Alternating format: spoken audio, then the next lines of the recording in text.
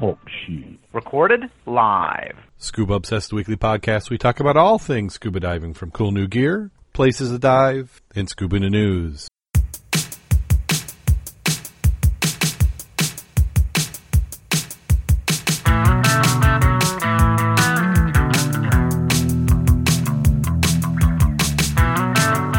Scuba Obsessed episode number 306 was recorded live November 11th, 2016.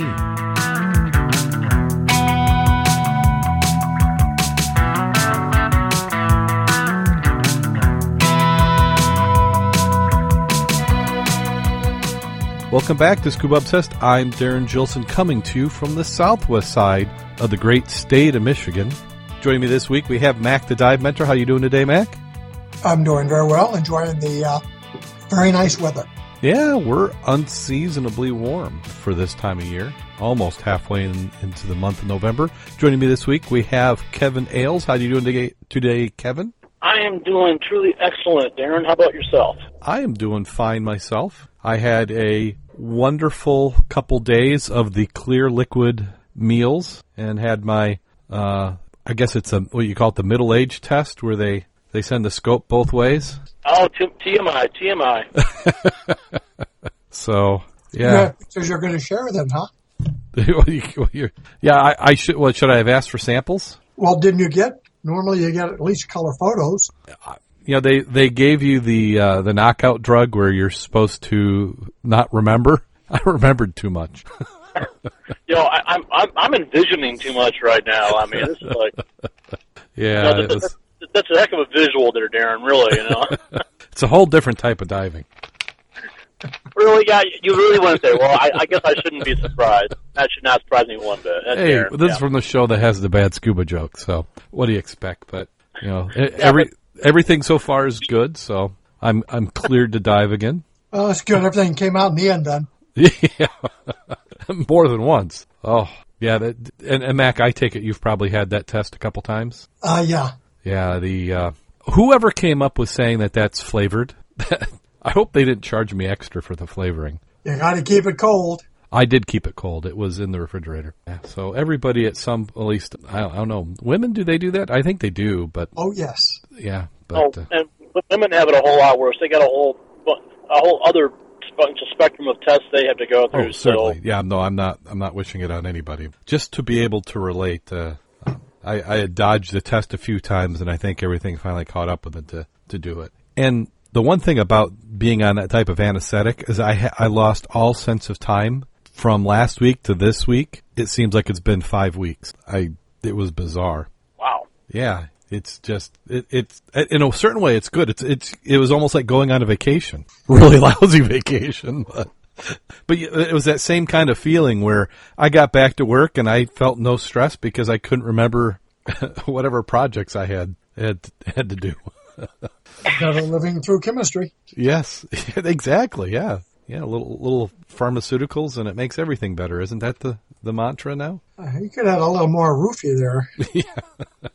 Maybe I should ask for. Okay. Well, enough of that fun talk. Let's go ahead and jump right on into the news. I'd like to thank everybody who's joining us this week and downloading the podcast. We have been doing very well with download numbers. Not a lot of people in the chat room. Maybe they're not used to us back on our 9 o'clock time, but we've been getting emails and download. So thank you once again. First article up on the list is a 60-year-old scuba diver survives 17 hours lost at sea. Tuesday, November 8th, many things went wrong for Australian John Leslie, Brierley? When he decided to go scuba diving off the coast of Queensland, the 68-year-old was rescued by Coast Guard Monday after spending 17 hours adrift and is recovering in the hospital. The chopper crew were fantastic. The hospital staff has been fantastic. The police did a great job, Brierley said. He told the ABC News, which is the Australian Broadcasting Corporation. He was out sailing when he passed a famous shipwreck when the conditions excellent, decided to do some scuba exploring, but strong currents began separating him from his boat, and he wasn't able to narrow the gap. Sapped of energy, he opted to drift instead, and by the time he was rescued, it was 16 miles away from his yacht. So I guess he could blame the captain, couldn't he? Yeah, himself. He did own a personal locator beacon, but had taken it out for cleaning and forgot to return it to its case the day of the dive, making his predicament even more dire. That it was a tragedy because I had gone off, the helicopter had come straight for me and they'd know exactly who I was and what was happening. Fortunately, did email a friend before setting to let him know the contact authorities didn't make it back by a certain time, but by the time the searchers found him, he had had a hard ordeal. I swam from 2:30 in the morning until 12 when they picked me up. No food, no water. I've been awake since 4:30 in that morning. I was just absolutely amazed that I had the energy to do it. Close call doesn't seem to have deterred Brierly, who said he's not putting off solo scuba diving. So it appears to be that his mistake was not following his own plans. Well, it sounds like this is going to fall right into my presentation, which is called 4 Reasons Divers Die. So just remember this one when I talk about another episode at the end of the little items. Okay. Well, and it's also a situation where he had a number of bad things happen that kind of ganged up on him, and that's what nearly took him out. We're usually prepared for one emergency, possibly two, but clearly he had several of them, and it was just more than he could handle. But fortunately, he was found. Yes. Yeah. Now they didn't say, but they kind of implied that his buddy had called and had noticed him missing. So he did at least do that right. Well, Gulliboater plan is never a bad idea. Yep. Mm-hmm. But forgetting the locator beacon, I mean, to have one and not have it on you when you needed it. Yeah. Wow, that had to be the epitome of frustration right there. Yeah, he was kicking himself quite a few times for that. Yeah, he probably dislocated his hip kicking himself so much, I imagine, out there. And how's this for an incident? Upper Fern Tree Gully man injured in explosion caused by scuba diving equipment. Man was in his 40s, was flown to hospital after being seriously injured in an explosion caused by a gas cylinder used for scuba diving in his garden shed on Melbourne Cup Day. Knox Sergeant Mark Preston said the force of the explosion propelled the gas cylinder, causing it to break a man's leg. The man also had burns to his head, back, and hands and legs resulting from the explosion. Neighbors provided first aid by cooling the man's burns before paramedics arrived. An ambulance Victoria statement said due to the potential for burns to the airway, which could swell and restrict breathing, paramedics put the man in induced coma and inserted a tube into his airways to take over breathing. He's flown to Alfred Hospital in critical condition. Now, there's something that strikes me odd about this story, and can either of you tell me what it is? Pressure disc? Well, not necessarily. Now, in a gas cylinder, when it explodes, would there be flames coming from that? Good point. Yeah, it's not. It's just compressed air. It shouldn't be. Right. Unless something else. Unless did it explode from heat? I mean, was there some other kind of fire in there already, which made the tank explode? Well, that's what I'm wondering. Is it had to, because they said they treated from burns, and I'm thinking, well, wait a minute, it broke his leg, so the cylinder exploded, propelled, hit him in the leg, and broke it, which that was believable. But then they said that they were treating him for burns, and I'm thinking, what kind of burns do you get? Unless there's some physics I don't understand, it doesn't seem like a cylinder exploding from some sort of rupture would do that. Now, the fire there could have been a fire in the shed, and he was going in for that, and then the tank exploded, it heated up enough where it ruptured. Well, I would think it would be quite the opposite, because really, we know when a tank is filled, compression causes heat, but expansion takes away heat, makes it cold. So if anything, when the tank exploded, it would have got very, very cold. I guess the other thing, could this have been an incident where there was some petrochemicals in the tank, and he dropped the tank and it burst? I mean, is that possible? But is there flame and explosion with that? I mean, there's a explosion from a rupture, but is there flame when you have that sort of situation? Well, to have fire, you got to have fuel and you got to have spark. Mm-hmm. And just dropping it isn't necessarily going to give you the spark, especially in the out. I mean, yeah, I think we're missing a part of the story here, but there must have been some external source of heat which caused the tank to explode. Either that, or his neighbors, when they came over, were just treating him for, they thought he had burned, and maybe he hadn't. And then you have the story as translated to the newspaper by the neighbors, and that's how it got written up. Well, that's quite possible as well, because if he was in close enough proximity to the tank when it exploded to break his leg, he probably had shrapnel and pieces and hamburger everywhere. To a person coming up on an accident scene, especially if they're not trained, they're not going to really be able to, differentiate between lacerations and burns, or, this would have been a pretty severe injury when it happened, I'm sure. I'm looking at another article, just did a search on this gentleman's name, and of course I was just curious about reading it. The only thing I could figure out is if you had a gas cylinder of pure oxygen, and it's called the diesel effect. Yeah. But if it was trying to use that for an example, if you were using a high pressure gas, you were using it through a manifold to feed a gauge to do calibration of a gauge, and if the gauge happened to be contaminated, for an example, with hydrocarbons, and you did an instantaneous 0 to 2,000 pounds, you then have all three combinations of fuel, obviously oxygen and heat generated by the instantaneous pressure, and it'll actually explode the gauge, and at which time you can get a flame and fire from that one because the oxygen also acts as an extreme accelerant. Yeah. And then you could have got a blowtorch effect. Well, and that sounds possible. And then maybe the fact that he was in the shed, maybe he was doing some gas blending and it went bad, or transferring. Could he have been doing, transferring from one cylinder to another, trying to top one off? And you could do the same thing by, like you're saying, high pressure oxygen, doing a mixed blend, and have particulate, meaning a petroleum particulate in the valves and whatever, and start and create an explosion. I don't know. Sounds interesting. It'd be interesting to have more details. Yeah, because it could be. Because just when I saw that burn, I'm thinking, well, where'd the burn come from? Okay, the DNR is cracking down on fossil.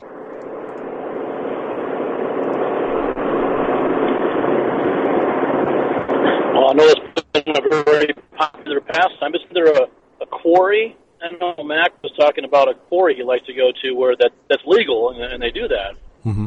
Yes. Yeah. So what they noticed is cars and trucks were pulling in one behind another along county roads to Four-Hole Swamps. Which is a title. Was Edisto? It's the Edisto River. Edisto River? The Cooper River, by the way. Where's that? It's down by the Cooper River. Oh, near the Cooper River. Okay. Miles downstream, the same commercial scuba boats kept coming back to the same spots. State wildlife officers want to know why. That's what led to the crackdown on illegal underwater collecting of fossil shark teeth, spear point shipwrecks, and Civil War pieces, as well as other historic and prehistoric artifacts. Since 2015, the South Carolina Department of Natural Resources cited 19 people for collecting without a license.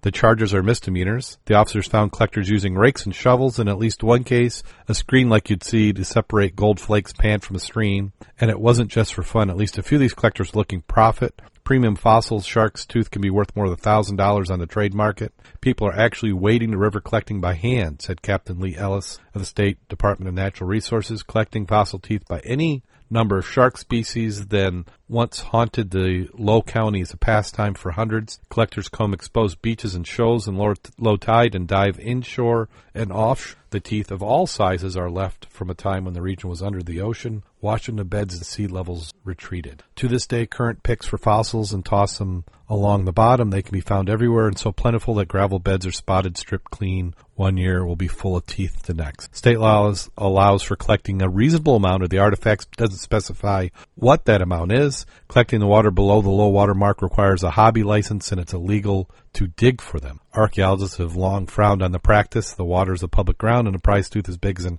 axe head could be from a creature 2 million years old. Megalodon, the biggest shark teeth and biggest predators ever known to exist, estimated to be twice as large as the largest great white. Even a piece of potential skeleton left in situ and where it was found could be invaluable to researchers. Divers are required to make quarterly reports of their find indicating location and information. Well, I've got to ask this. If these teeth are so valuable to archaeologists, why aren't they out there getting them? No, well, they can make you do it. Well, okay, yeah. Well, okay, this has been a popular pastime of going out looking for megalodon teeth, divers for quite some time. And now it seems we have a law which is being interpreted to, because they don't have a clear definition of, the personal use, the reasonable amount. Now they're trying to, turn, divers looking for megalodon teeth into criminals. Well, what I'm guessing is that these people didn't have the permit, which when we went down there, that was one of the things that we got. or we filled out the paperwork for. The dive boat was the one handling those. Yeah, but like they said, there's not a reasonable amount. So if they had gotten me on it saying it wasn't a reasonable amount, I'd say take me to court. We'll have fun in there. Yeah. Well, a reasonable amount is such a vague term that, and they're the ones that have to prove that your 5 megalodon teeth are an unreasonable amount because, people who are finding these teeth, they're not coming back with sacks of them. They're glad to find a handful of ones which are presentable. Well, I think what's coming down to, and where they could run into the issue is if I'm a tourist and I'm down there and I go and I find 50 a day, say it's a great trip and I do that for a week, I think that's more than a reasonable amount. What they're probably after is somebody who's doing it, say 180 days a year and collecting tens of thousands. They're going to say it's unreasonable. Now, if the South Carolina version of Mac is down there, retired, just enjoys it, he could easily do that many, and I would call that a reasonable amount. This is interesting. I first met, Will Banks, correct? Yeah. Okay, I first met him in South Carolina when he was working with the University of South Carolina, and they implemented the requirement for a license to do artifact recovery. And this was not shark teeth. If you're familiar with Columbia, for example, and look at the State House, you can see across from the Broad River where they were shelling the State House. Well, depending on where you're at in South Carolina, you can find all sorts of Civil War paraphernalia and relics. Mm-hmm. They wanted to make it such that when you found a cache of something of more than one, probably, because you're not going to talk about it if you find one item, that they got what they wanted out of it, which is basically all of it. So that's when they implemented the permit system that would cost you every year. And then from the aspect of taking a picture of it, letting them see it, and then they can have their pick, that's one thing, free market value type. But like you're saying, if you look at it, it goes to shells. Look at the writing for it and what it includes nowadays. It's quite interesting. Well, here they're talking about, so you got teeth where they're coming downstream, but then they're trying to make a position that the value of it is the discovery in situ, which means in the placement of where it's at. Well, they're not going to be able to figure it out because it's moved. Yeah, they say right in the article about how one area can be cleaned out one day and you come back the next and it's full of teeth again. Yeah. I mean, so where it's found is pretty irrelevant. Yeah, the stuff moves around all the time. But that's kind of always been the argument of archaeologists, is they want nobody but them to be able to look for it. And I came across another article this week. It wasn't related to scuba diving, but it was talking about citizen scientists and how there's a lot of the professionals, which professional means I'm a 12th year grad student or professor at a university, and I'm using government money and grants to keep myself going.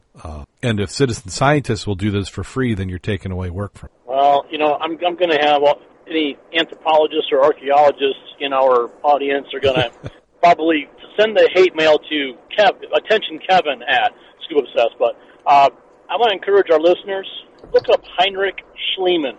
He was an archaeologist in the 1870s. He's the guy who discovered Troy.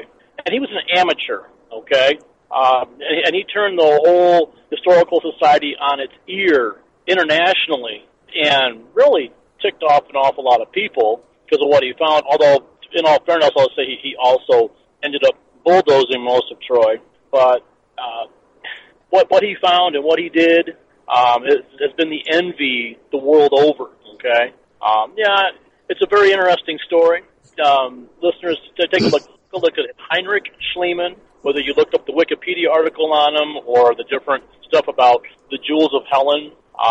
Fascinating story about what an amateur archaeologist did.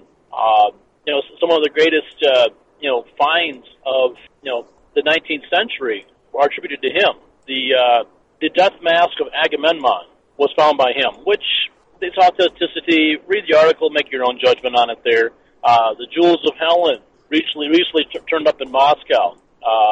Read up on this stuff here. Fascinating historical stories here. Again, all done by an amateur archaeologist. Yeah, I think, and here's my prediction, is that in 20 years' time, you're going to see the professional archaeologists working in partnership with the amateurs, and those that embrace that will be getting 10 times the results than anybody else. So say you want to do a study on water quality, what better way of doing it and what an economical way of doing it than partnering with scuba divers? We're getting in the water. We're getting in the rivers. How often? I'm sorry, Mac, I talked over you. No. I was going to look to finish there, but I was going to talk about what that hobby license actually is for the Carolinas, if you're interested. Yeah, go ahead. But they claim it as, not claim it, in an effort to preserve and protect the Palmetto State vast underwater archaeological and paleontology legacy. The South Carolina Underwater Antiquities Acts, and that's what it's called, permit small-scale, recreational, non-mechanical, non-commercial surface collecting in state waters. All right, but you need to be licensed. The hobby license, you can get one for 6 months or 2 years. And they say that's like fishing license, wildlife license, okay? And it requires responsible collection activity and reporting of any property recovered from submerged sites in public waters. It says in exchange for reporting the details about the number, types of artifacts, and fossils, participants are granted title to 100% of their finds. The hobby license allows for the collection of exposed artifacts and fossils from submerged sites, but does not permit digging or movement of sediment to exposed materials. And this has been going on since the 70s. Now, the next little item talks about not only how to obtain it, but it says, what is the difference between an artifact and a fossil? An artifact is any, I stress the item, any object 50 years or older that was made, altered, or used by man, which includes bottles, ceramics, coins, tobacco pipes, artillery, stone projectile points, meaning arrows, spears, are all artifacts. Now, remember what I just said, bottles that are over 50 years old. So Mac, this means that if you were 8 and you made a bottle in your art class and then you stuck it in the river, if you went back today, it is now considered an artifact? Oh, absolutely. Unless I can show title, and then they're going to get me for polluting or for, yes. Doing something to the waterway. And then it differentiates, say a fossil is a mineralized or petrified remain of an animal or plant, or its impression in stone. And then mineralized shark teeth, animal bones, plant fossils, or plant remains or fossils. And then it tells you how you have to report them and where you report them. But 50 years? Now, if you go to Michigan law as a metal detectorist and you look up the way they have written it, if I go out and I pick up a dime that's 51 years old or a penny out anywhere, it belongs to the state. Now, obviously, they're not going to enforce it, but let me tell you, you find something that half-ass worth something, gold doubloon or something, they want their percentage. For percentage, they want the whole thing. Well, that's what I meant. It's theirs. It's not yours. Well, it's just like the boats. They want their 100 percentage. Yeah. So at least in South Carolina, talking about for reasonable, again, what is reasonable, what is quantity, it doesn't say. It just keeps going back to, I think that Great Britain has a little bit better approach to this, where if they're going to take it, they pay for it. Yeah. But free market value. But I'm wondering, who was it that establishes the value on that? Great. Oh, in Britain? I believe it was the museum aspects. It's one of those items that it's pretty fair if you read about some of their efforts over there. Yeah, because they had that gold hoard that was extremely reasonable. Yeah. Meaning you'd rather contact them because then you're going to get free evaluations of what you got. Plus, you get free evaluation. They protect it. Like if that guy you found, because they've had 3 or 4 gold hoards over the last 10 years, and that one the guy found, he said he couldn't sleep at night because he had so much money worth of gold in his house. So that's when he reported it. And yeah, I don't think we're going to solve it today, but that's one of those rules that we need to revamp. Well, I was for it then, but again, they say it's not for the normal guy. It's for those who abuse it and try to make it a commercial venture, making lots of money. Well, that's what the law's written about, but it kind of sounded like when they were busting divers who were on a commercial charter boat. I don't imagine if you're out there on a commercial boat, if you're paying the fees to be on a commercial boat, I don't think that you're doing this for a living. There you go. I don't either. Yeah, well, I would like to see if you're a dive shop in the area, I think you might have a position on this and that you should be contacting your local representatives and saying, hey, you want some tourism income, maybe you might want to be enforcing it the way you are. Right. Right now it's considered a misdemeanor. It doesn't say about what quantities or anything and whether or not you have a license. If you had a license, then they take it away from you. Well, what I do know is that I have talked to divers who are regularly doing trips down there. And in the past, they would do like we did when we went down MAC, which you fill the paperwork down there in the boat. But now they're getting so strict in the enforcement that you need to apply for the permit in advance and have the permit before you go down there. Yeah. So there are dive shops where they have somebody cancels, they have a spot open up, but they can't fill that open spot because they don't have enough time to get the permit. Yeah.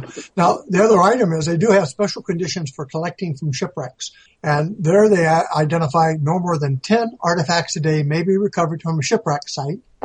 They may not destroy the integrity of the ship's structure by removing or moving timbers, fittings, fastening, or machinery. Hobby divers who have recovered any artifacts from a shipwreck site must include in the report both a locational reference to the shipwreck site by locating the site on topographic or hydrographic charts, sketch map of the wreck area site showing the location, and it talks about federally owned vessels are exempt from collecting, like the USS Daichang. I'm not familiar with it. And then said federal regulations prohibit disturbance of ships, of certain shipwrecks, and carry stiff fines, and on and on about that a little bit. Yeah, well, pretty much anything which has been a military vessel is pretty much been off limits anyway. So that's nothing new there. So if you have a merchant ship and there's a ship's bell there, can you bring that up? I would think so because one, it's 10 objects a day. Just do the reporting part. Yeah. The key item, though, they said licenses or licensees must never dig or move sediment to expose fines. A hobby license will not protect you if you're caught using any digging implements anywhere in state waters. And that's talking about shovels, scoops, rakes, and screens. Or river tools? Or river sticks. No one's permitted to dig in the banks and beds of any state waterway. But you're not digging, you're holding yourself in position.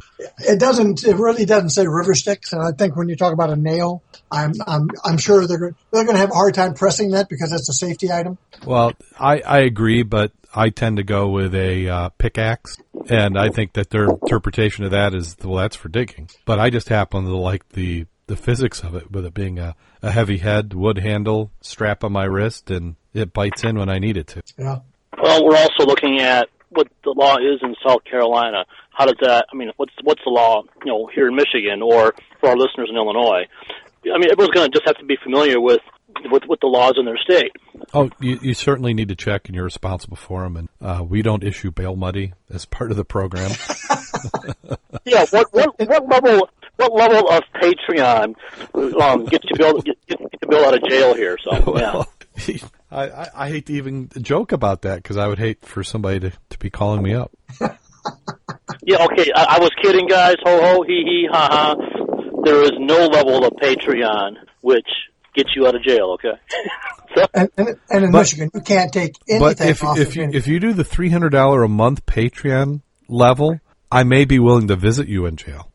Yeah, and we might even send you a hutchie or a bottle or two. Maybe we could do a jail podcast. Yeah, can we bring a hacksaw and a cake? We'll bring it. We'll all be in jail then, so yeah. It kind of sounds like a Three Stooges sketch, actually. Well, so the key item is when you find something good, visit it once a week. Don't tell anybody, and go at night. Yeah, that's what I was wondering is how long do you have for the paperwork? Because you get the permit in advance, but you have to report your find. How many days do they give you before you have to actually report it? Oh, I thought it was, I can't remember if it was 30 or 60. Oh, if you got 60 days, so that's 60 times 20, so you got 100,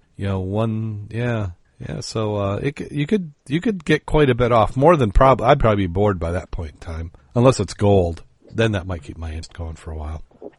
Key item, though, is like you said earlier, if you're metal detecting, hunting, bottle collecting like we do, check the laws in your state. Because I'm curious how they would apply this to a ecology dive like we just finished doing. Are they going to go through our junk and say what we've got is, oh my God, bad? Well, what's interesting about that is, did we bring up any?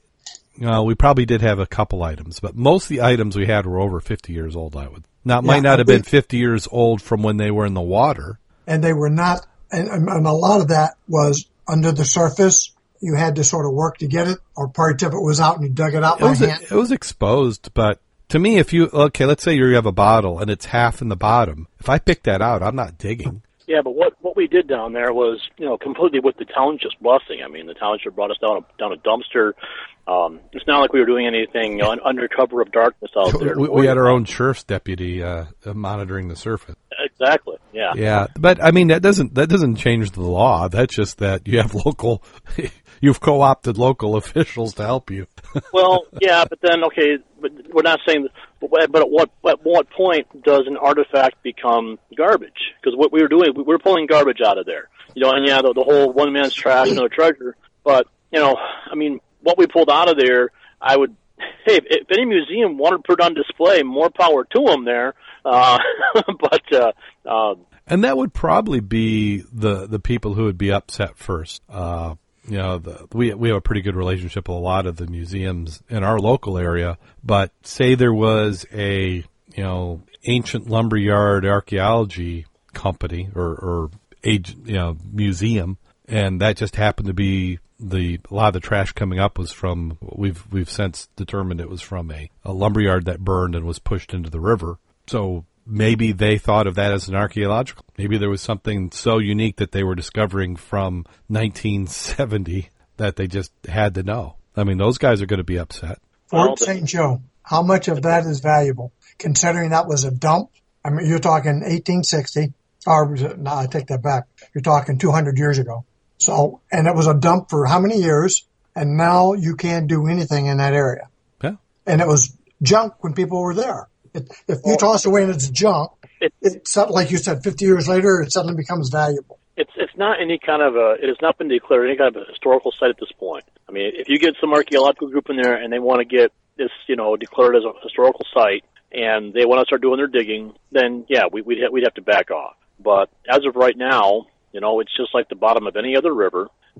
There's areas upstream from there where they're a little bit picky about being historical sensitivity there. But as of right now, we're free to do what we want to do. So, I mean, there's one advantage we have in Michigan with the rivers is that they're considered to be navigable and that they could be dredged. So there's not an expectation of items being preserved in the river. We could have another presentation on this kind of stuff in depth during the winter seasons. Yeah, maybe then another topic to pick up. Well, let's go ahead and hit the next article. British scuba diving charity Depth Therapy gets royal funding. A British charity that used scuba diving to rehabilitate injured military personnel recently received royal funding to buy dry suits and offer PADI open water diver course. Money from the Endeavour Fund, which is part of the Royal Foundation of Prince William and his wife Kate Middleton and his brother Prince Harry, will pay for dry suits as well as PADI open water diver courses for up to 16 veterans beginning in 2018, taught by the charity Depth Therapy. Their efforts have begun attracting attention to academics, and the organization is working with agencies at home and abroad to further research the effects of scuba diving on military veterans, particularly those suffering from post-traumatic stress disorder. One of the proposed expeditions involves a trip to Turk Harbor in 2018 to study the health of the coral in the region, according to Depth Therapy's chairman, Dr. Richard Cullen, who told DiverNet. The diving challenge is massive, but development opportunities for program members will be amazing and for some life-changing. I like the idea of this, but I can't help but think that they're helping so few that it almost sounds like a dive junket for the organizer. Well, I think that most of the organizers which are doing this type of work, they are expecting to get some kind of good PR out of it. Yeah, I mean, it's great. I agree. I think there's a lot to be, the thing that I notice going underwater is it creates a calmness and a focus that is just so much greater than being on the surface. I could see how somebody with post-traumatic stress, where it would benefit them. The other hard part about any of that is getting the money to buy the equipment is one thing, locating it is another, and then maintaining it. Because we've seen that if SAS, for example, did not provide the trainees and training for the chamber in Kalamazoo, or we have it? No, we wouldn't, because they can't afford to maintain it. It's maintained by volunteers. Yeah, it's tough to do. And let's go ahead and jump ahead. We've got an article that it says it's related to this. It says treating PTSD with scuba diving. This one's from Huntsville, Alabama. Post-traumatic stress disorder affects more than 3 million people in the United States every year. Thankfully, more ways are coming to treat it. Local scuba diving instructors talked about a unique way and the founding of Bearded Warriors helping their own. They said once you get in the water, you become weightless. You also become limitless in your mobility and to be able to move around and do stuff underwater you can't do above water. I know that feeling is like to get in the water and have that free feeling, says Ty Oswald, a veteran and scuba trainee. Oswald with Patrick Reese is one of the veterans and scuba instructors, just began the scuba diving program for veterans recently. The property's water helped them with their therapy, so it's basically called aquatherapy. Both Reese and Oswald saw combat in their years in the military, know what it's like to deal with PTSD. They decided to do something they know and love to help others cope with stresses. And they go on and talk about it. So there's another program that's doing the same thing. Well, it's certainly a very valid cause. And then Cork scuba divers raise funds for a hyperbaric chamber. Plans are being made to provide a new hyperbaric chamber in Cork to aid divers suffering from potentially fatal decompression sickness, also known as the bends. Scuba diving community muster have come together, campaign and fundraise for the hyperbaric chamber. They need to raise more than £160,000 for the piece of equipment, hoping to locate it on a hospital campus somewhere in Cork. The new fundraiser Muster Hyperbaric Chamber project aims to provide the chamber to be used in case of emergencies in the southwest region. I hope that they not only get enough money to buy it, but they also have some way of maintaining it. That seems to be the challenge. We've got one here in Kalamazoo, and it's hard to, it's always you hear rumors that it's going to be removed. Yeah, well, for right now, SAF is leasing that, and let's hope it stays that way. Yeah. So, I mean, it's a very valuable tool for divers. I mean, it's nice to know a little bit about how you respond when you're getting nitrogen narcosis. And this is, I'm not going to say safe, but it's certainly a more controlled environment than doing it in open water. I agree. I thought it was an excellent tool. Oops. I'm Shelby. Yeah, I ran it down to the 150-foot simulation, and it certainly brought my attention to how I respond when I get nitrogen narcosis.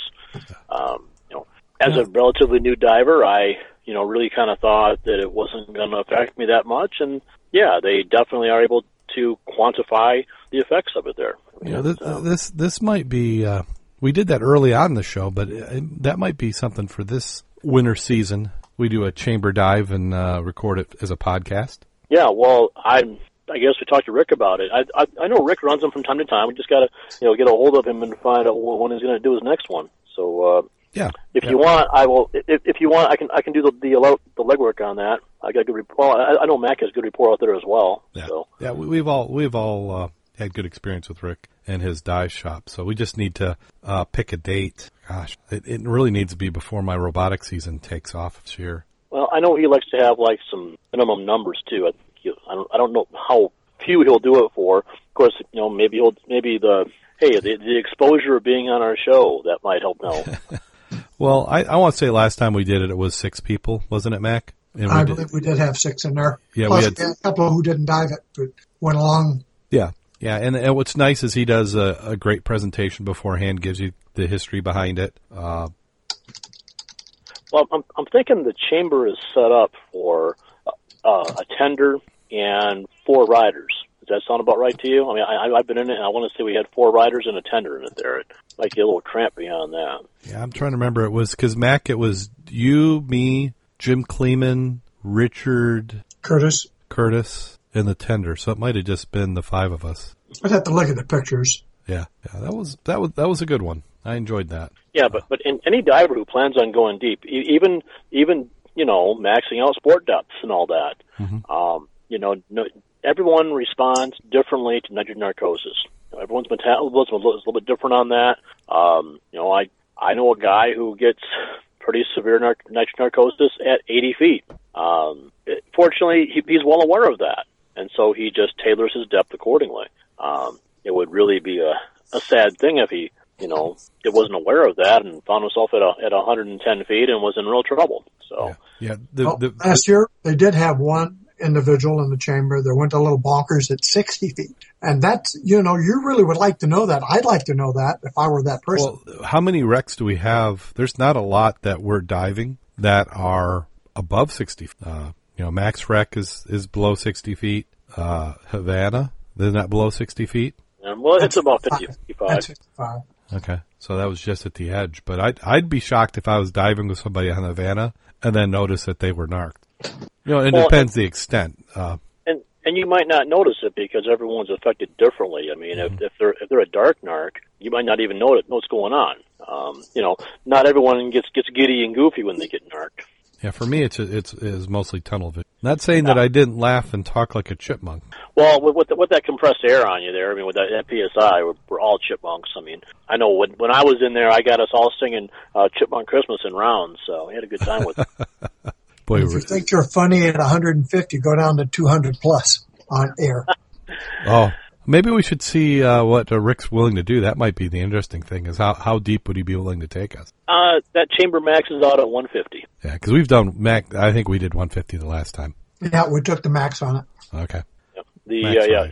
He will do a run down to 110. He'll do a run down to 150. So there was a chamber on the other side of the lake here that took you a lot deeper for special occurrences, but you paid for it. Yeah, because it takes a lot of air to get down there. And time and potential liability.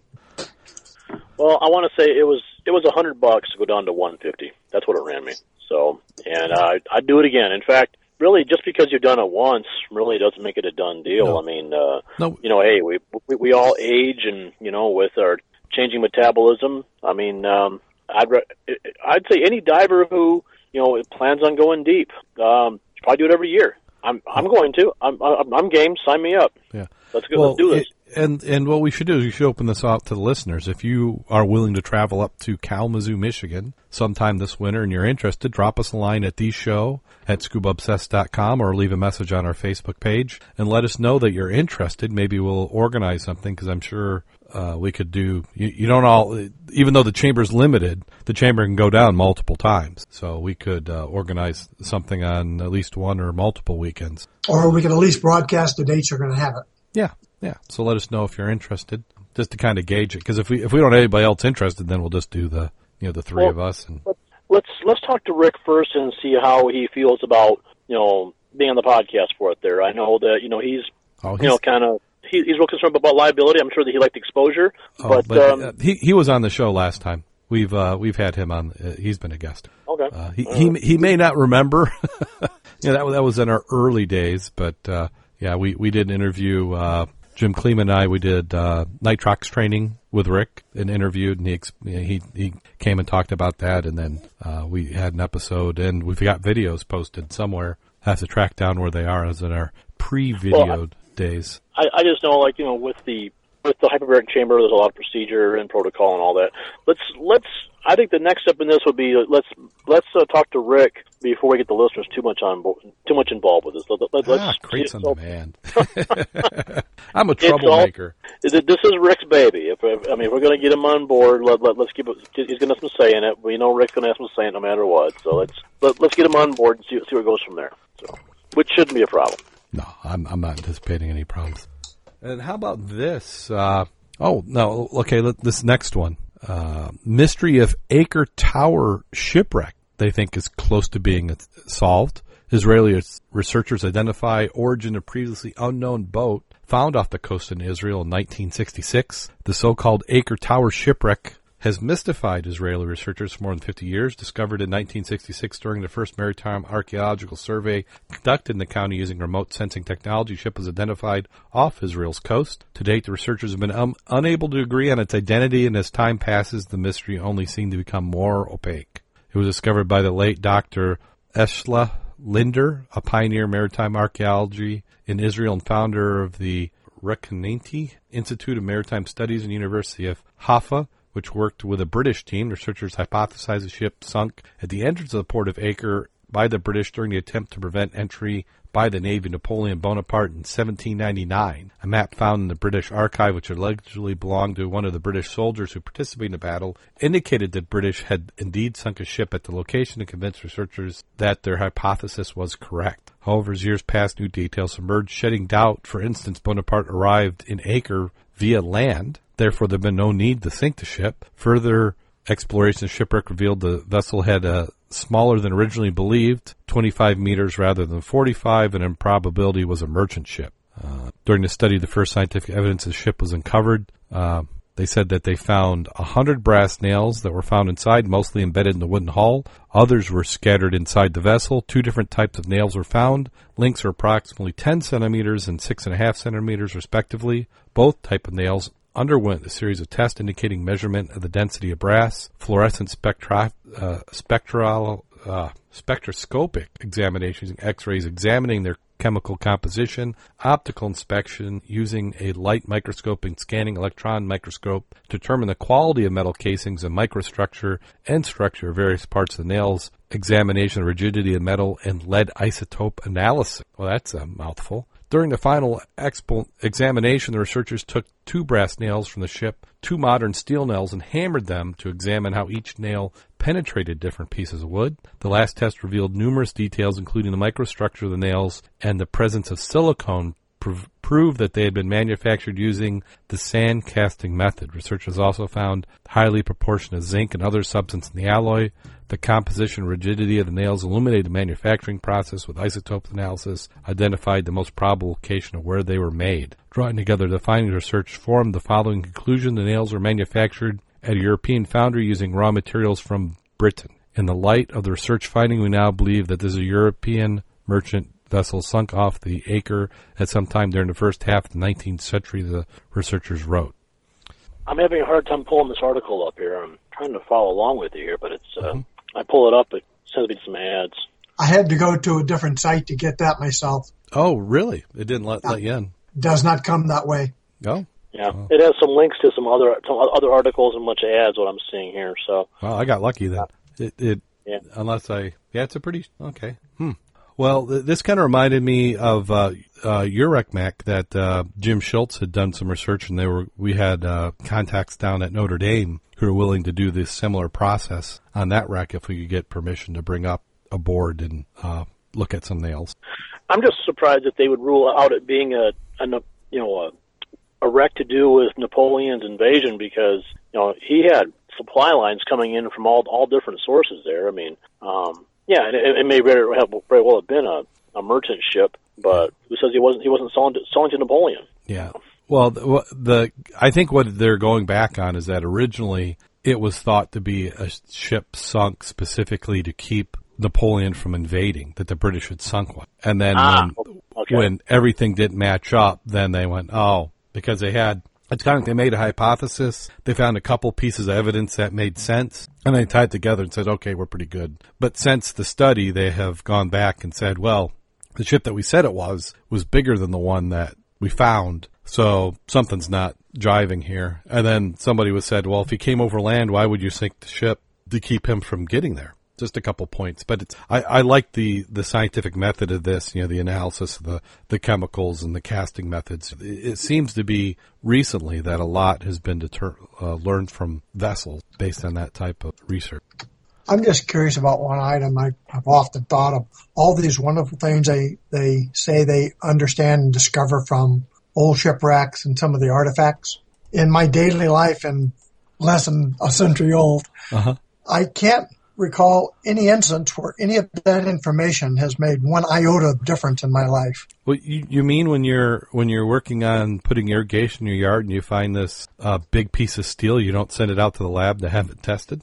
I'm just saying, all those wonderful discoveries and thought patterns, it's like, how has that made one difference to me in my life of making a daily living? No, it's not going to. And that's the age-old push and pull of some of the academics, because you have academics which are working on cures for cancer or advancing metallurgy, and then you have some of us who love history just trying to put pieces together. And I don't think that the love of history necessarily has a return in many cases. Just a side note, not to spark any controversy. Yeah. I mean, I hear you. I don't think there's going to be a return on investment. You could probably draw a long thing saying, because what's kind of fun when you do these projects is when you take that object, how many times have we heard of an object being taken to the CAT scan? And it's the people in that, it's nice to get a change of pace and to do something else. You got these tools which are very specialized that do one thing. You take that mummy from Egypt and you put in the CAT scan, you find something else out of it. But it's not significantly changing anything. It's interesting. I love it. In the case of Egypt, you might be able to justify it as an ROI because maybe you get increased tourism from getting it in the news and the media. As far as, improving the scientific discovery for people to make a everyday living, I don't think that's typically happened. Yeah, I think it mostly just provides more information for the public and for, the exhibits that they tie them to. It's kind of cool when you see that they've done the CAT scans because then they can tell you, oh yeah, this person probably had, they probably had problems in their jaw because they had their temporal mandibular joint was bothering them, or their teeth showed abnormal wear patterns, and that they can extrapolate a lot of data out of that. But is it anything that really changes the cause of death, or what we know about mummies? Not really. It's just more information. It's interesting knowing that they did brain surgery as Cro-Magnons or something. Yeah, but. It's just that. It's an oddity. It's interesting. And you always see that the term, those who do not, what is the real word, learn history are doomed to repeat it.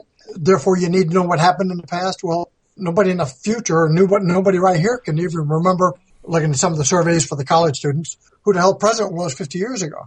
Well, plus the thing that is interesting, and maybe it's more of a social experiment than a practical one, is that you're looking at these discoveries through the lens of a modern person or of a person of our time. And if you look at what in the 40s or 50s when they discovered it and they analyzed something, and then we look at it now, we have seen that they have ignored 9 data points out of 10 because it didn't fit in with their view of the world and history at that point in time. So there's probably more being said by what you think it is that you've learned from it than by what you actually learned from it. Boy, we're getting deep tonight, aren't we? Well, no, but it's always interesting if you did nothing more than look up stuff that has been found embedded in coal mines that have been there for thousands and thousands of years.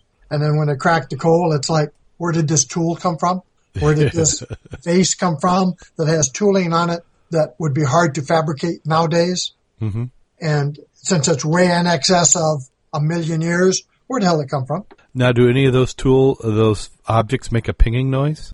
No, because that goes into the next, which is interesting. Yeah, because the Canadian military is investigating a mysterious pinging sound coming from the seafloor in a remote region of the Arctic.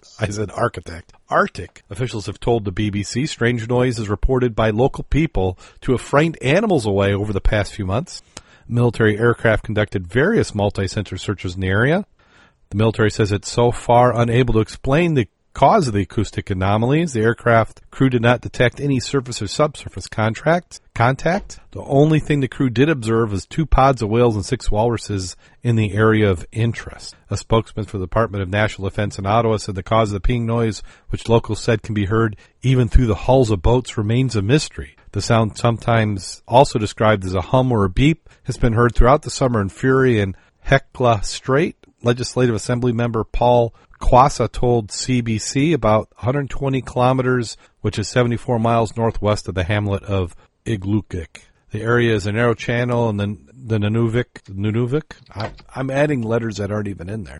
Nunavut, which is the newest and largest, least populous territory in Canada, located next to Greenland. It's one of the major hunting areas of summer and winter because it's an area of open water surrounded by ice that's abundant with sea mammals, Mr. Quassa said. And this time around the summer, we are hardly any. It's become a suspicious thing. Another MLA member was quoted by CBC saying the area is normally a migratory route for bowhead whales and various kinds of seals, but this summer there is none. Various explanations of sound have been put forward by the Canadian press. One is it's a sonar survey conducted by a mining company. The second, it's being generated on purpose by Greenpeace to scare wildlife away from the rich hunting ground. And third, it's caused by military submarines. However, local mining companies insist they do not work in the area. Greenpeace has denied responsibility. The military says no submarines, either domestic or foreign, are known to have operated in the area. The cause of the pings remain a mystery. Well, really, if it was Greenpeace or the military doing this, do you think they'd really tell us they were doing this? Not on your life. Yep.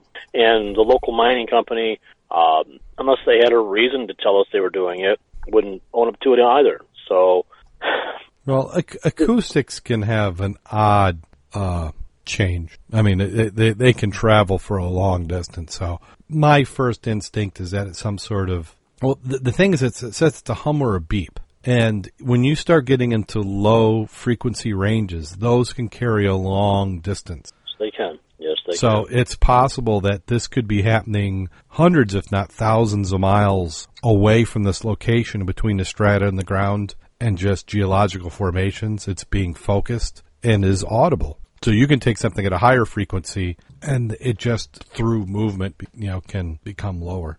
So who knows? It's interesting, and let's not rule out aliens. I was going to suggest that, but I'm not going to go there. I'll say it, not because I believe it, but I just think it's fun to get people worked up over. It's probably true. That's why you don't want to talk about it. Well, they haven't gotten, unnamed official sources haven't been approved to talk about it. Yeah. Can't leak that information yet.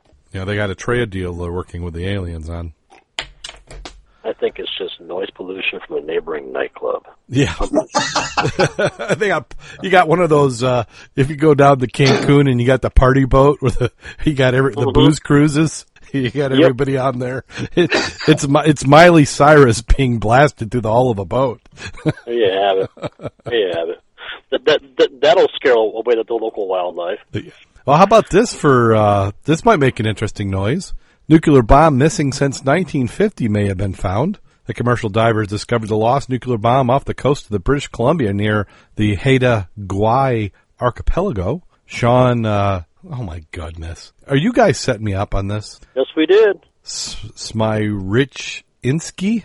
Say that after a couple drinks. Was diving and for sea cucumbers, he discovered a large metal device that looked a little bit like a flying saucer. The Canadian Department of Defense believes it could be the lost nuke from the American B-36 bomber that crashed in the area in the 50s. The government does not believe the bomb contains nuclear material. It is sending Navy ships out to the site to verify. The diver came up...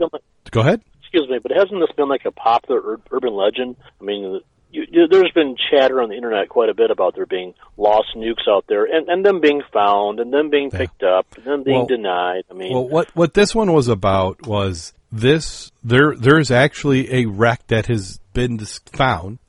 There was a flight, and they were trying to they were actually simulating a bombing run with a nuclear weapon, and the plane crashed. And they know where the plane is that it crashed, and the crew jettisoned the bomb over water before crashing because they didn't want it to explode when it hit. Now, it wasn't loaded with nuclear material. It was TNT and a detonator. It was weighted like an actual nuclear bomb, but they jettisoned it. The issue is that the flight path and the known wrecking site does not even begin to correspond with this particular crash site. So after you get through all the different sightings and things about it, the military is saying, whatever it is, we don't think it's a nuke. But I have that Roadrunner Bugs Bunny Acme moment where I'm picturing somebody down underneath with a river stick hitting the side of this container and it going boom, and then a big mushroom cloud coming up out of the water. I don't know why I find that. Well, if you want something closer to home, factoid, this is not a rumor, this is not a might have, this did happen. This was, and I'm from South Carolina, so I know this is fact. But in Mars Bluff, South Carolina, March 11th, 1958, they lost a 26 kiloton Mark 6 that fell out of a B-47 bomber, and that's the one they have not yet recovered. Oh. The second item, fact, was, I got to get my note here, on March 11th, 1958, meaning pretty close to this, they actually dropped a nuke in South Carolina that detonated. But the explosive warhead did not. The TNT aspect of it exploded, not the bomb per se. Made a 75-foot crater. It was 75 feet deep, 25 feet, 35 feet wide.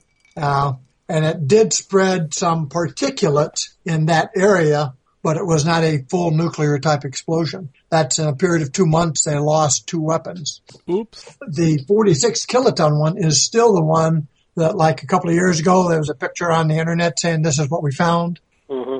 And that was not it, because it is still missing. I think there's potential for a few missing ones that haven't been found to be found, but I also think there are some that we think are missing that they have found and recovered. I mean, I just can't help but think back to the Howard Hughes project where he was involved in recovery of some vessels to think that. Yeah, with the Glomar. Yeah, that they wouldn't have done similar things with some of these, because the biggest thing is you don't want foreign powers who you're in conflict with coming up with it and understanding your weapon. And Howard Hughes one was really good, though. I love that one. Interested into that, you can read up on that guy. Yeah, he had all sorts of stuff going on. Yeah, he was, you know, I mean, Elon Musk isn't going to like that I say that, but I kind of think of him as our modern Howard Hughes to a certain extent. He's like Howard Hughes before he went off the deep end. Well, that does it for Scuba News. We have a couple of videos. They're going to be in the show notes if you want to get advanced copies of the show notes before the show. Or if you think the show is at least worth $1, why not donate to our Patreon account? Go to www.scubaobsessed.com, follow the links over to Patreon, and a $3 a month donation will get you early access to our show notes. Any dollar amount helps. We have a couple videos, which you really need to see the video to understand them, and they'll be in our show notes, which Jim Billings has been gracious enough to keep up to date for us. One of them is a gigantic jellyfish. That is an in video. Not quite as big as that hoax video they have where the jellyfish is 3 times the size of the guy, but still a beautiful large jelly. And then we have some video footage of the wreck we talked about last week. It was a 132 shipwreck that was found in Lake Superior. This one's the Huffington Post article, which I'm not a big fan of the Huffington Post, but they had a fairly decent article on it, and then the video is embedded, and you can watch it. And did we have the video link last week as well, Mac? Do you remember? I'm not sure. I know the one that I think is this the one I sent you?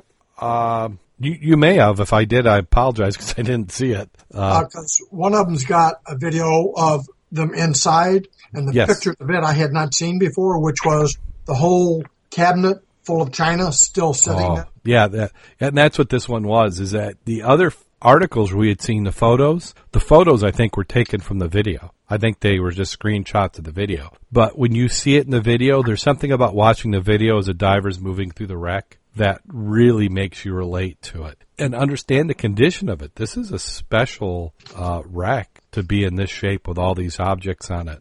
Yeah, and this isn't sport depth, as I recall it. They're not giving away a lot of details, but it sounds like it's less than 130. Yes, so. I would. This is on my bucket list if they ever give up the numbers or let me dive. I don't care if you tell anybody else what the numbers are. Invite us. We'll come and do it. This would be a beautiful wreck. Well, for it to be in this good a condition in Lake Superior, there has to be a number of I don't know.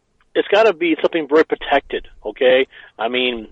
This is not out in the open water, I can tell you that. This is like tucked behind a shoal, tucked behind an island, something totally out of the wind and storms and all that. This is a very unique place, I can tell you that for sure. Well, it could make sense if it was you had a reef that came up to the surface, because it doesn't look like it was in very good condition. So maybe it had hit just enough to sink or foundered, but you're right. It's got, somehow it's protected. So it's not getting the full brunt of those storms. I think this wasn't the story on it that they backed into a piling or something, put a hole in the back of the boat. They tried to get back across the harbor and didn't make it, and it sunk out in a bay somewhere. But it's got to be some very protected area to be within sport depth and not pulverized in Lake Superior. Well, is this the one with the mast still up? I can't, now I'm questioning. I know we've had a number of stories come through lately about some BrandTech shipwrecks. I think the one that worded the mast still up was the Antelope. Yeah, there was an article, and I didn't put it in the show notes this week, but there was one where they had shown the, I can't remember if it was a NOAA article or a National Geographic, but they had done a composite and stitched together the photos, and there were 2 masts upright. Mm-hmm. God, there's just so many good stories. So little time. Well, they're finding a lot of wrecks. I mean, people are out there looking. And if you know where to look and you got the equipment, they are there to be found. I mean, just take a look at the Swayze file, the Great Lakes shipwreck file, and just scroll through the S's. and see what the losses are. Now, granted, a lot of those boats were sunk and salvaged and refloated. We have no idea of knowing which ones and how many of them were. But it's astounding what was lost out there. I mean, it blows your mind. So, I'm sure you've taken a look at the Great Lakes shipwreck file I'm referring to, haven't you? Which one? The Great Lakes shipwreck file. Yeah, I've seen that. Yeah, I mean, it's just what I think wasn't that Brendan Ballard or David Swayze They put this together, for I understand, based upon the old insurance records and was it the registry? Probably both. And it's just an incredible resource. I mean, looking at and how many wrecks were lost, and it gives you an idea where they may be, at least where they were when they went down, what they were carrying, the vintage, the measurements. But it just blows your mind how many boats are on that list, and it's not a complete list. Well, we've got a couple of events that people may be interested in if you're going to be in the Midland, Michigan area. The Dive Shop Underwater Antics has some presentations. Bill Atkins will be presenting Saginaw River Shipbuilders, their legacy to divers. This will be tomorrow, so probably when you're hearing this podcast, November 11th at 7 p.m. at the Dive Shop Underwater Antics, which is 639 West Isabel Road, Midland, Michigan, which happens to be my old stomping grounds. I lived there for a number of years. They're only asking that people RSVP as they have limited space. If you missed that one, they have Dale Trotter, who will be presenting new shipwreck exploration discoveries on Wednesday, December 7th at 7 p.m. on the shop at the same location. They need RSVP. Space is limited. As of the time I was talking to them, which is a couple days ago, they only had 8 spots left. So if you want to hear David Trotter speak, which I highly recommend, you'll want to get in contact with them. Their website is www.uwantics.com. And why would you not want to go to Midland, the home of Tridge? And I was asking them, and they haven't responded yet. I wanted to see if anybody was diving in the river.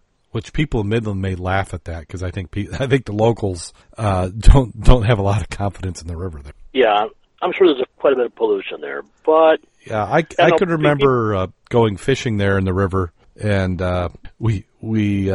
what you could do is you took your boat up to Dow Chemical Company. That's their corporate headquarters, largest chemical company in the world. And they would take your boat. If you came up with a boat, they had a trailer there. They would trailer your boat above the dam and deposit you. That was one of the when they put the dam in, which helped them generate power or do something. So what we would do is you'd come up with the boat and they'd move you above the dam or below the dam actually, and what we would do is we would cast a line above the dam, and then as your bait came over the dam and down, and this is a moderately low-rise dam, like 15 feet, when it got into the turbulence, fish would bite it.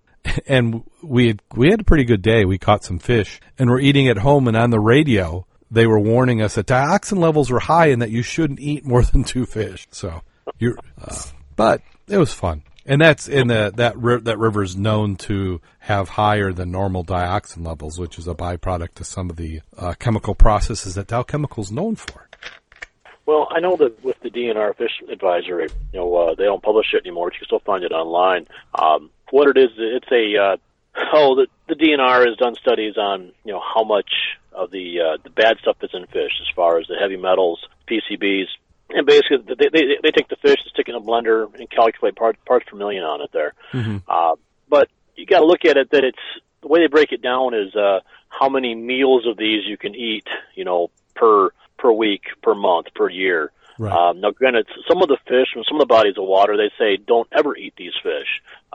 Not quite sure where the fish in the Midland River fall on that one. It didn't. They had it was they wouldn't say it was great, but they said eat no more than 2 a week. Which, unless you were sustaining yourself off the river, I don't see how you would have that number. Well, yeah, but some people would though. I mean, some people, if they fish out there a great deal, they might be eating that much. I could see in the summer. I mean, I'm from the school. If you take it, you eat it. You don't just harvest wildlife from the natural resources and throw it away. You take advantage of it. So I could see if you were having a good fishing season that you might build up quite a bit. But this is just some notification saying, hey, you might want to spread that out. Don't eat all 12 fish in a week. Throw it in the freezer and have it over a period of time.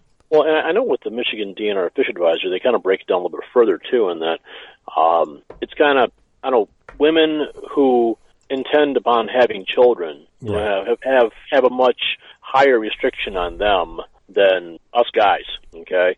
A lot of the stuff ends up, in your bones as far as the heavy metals in the fish end up residing in the bones and in the fatty tissue, which, when they put the fish in the blender, then, they get the parts per million of the heavy metals there. But, as a rule, we generally do not eat the fat or the bones. So it's a little bit inflated, shall we say. But you still should pay attention to it. But it's mostly targeted towards women who plan on having children in the future. So I think you were safe, Darren. You could have had. You think I could have had some more? I was fine for some more. I mean, this was 1982, but this could explain quite a few things about me. Well, and I'm guessing you did have more than two. Well, I think we've gotten that time of show where we need to talk about some scuba diving. Not to change the subject. What you been up to, Mac? Well, we're going to talk safety today, or what? Yeah, let's go ahead. Let's talk safety in the wreck of the week. So what do you have on the safety list? Well, what I was going to talk about is 4 reasons that divers die. Now, I'm going to give you a pop quiz. You don't have to answer it yet, but because I'm going to fill in all the blanks. I need to take notes. But thinking about what the other guy did earlier in the presentation, maybe we're going to apply it to him too. Pop quiz says, an overweight diver in poor physical condition returns to diving after a hiatus of several years. Pulls out his old dive gear on a shelf in the garage, hops on a dive boat, and attempts to dive on a current-swept reef at 80 feet. Anxious and struggling for much of the dive, he burns through his air supply at an alarming rate. Upon discovering his tank is nearly empty, the startled diver makes a rapid, barely controlled ascent to the surface, but suffers a fatal air embolism. The question is, what caused this accident? Now, I just gave you a couple of seconds. From looking at that, since we're not going to discuss it, but I'm sure everybody has their opinion already, my answer is if you get an A if you said all of the above, because he started out an accident waiting to happen.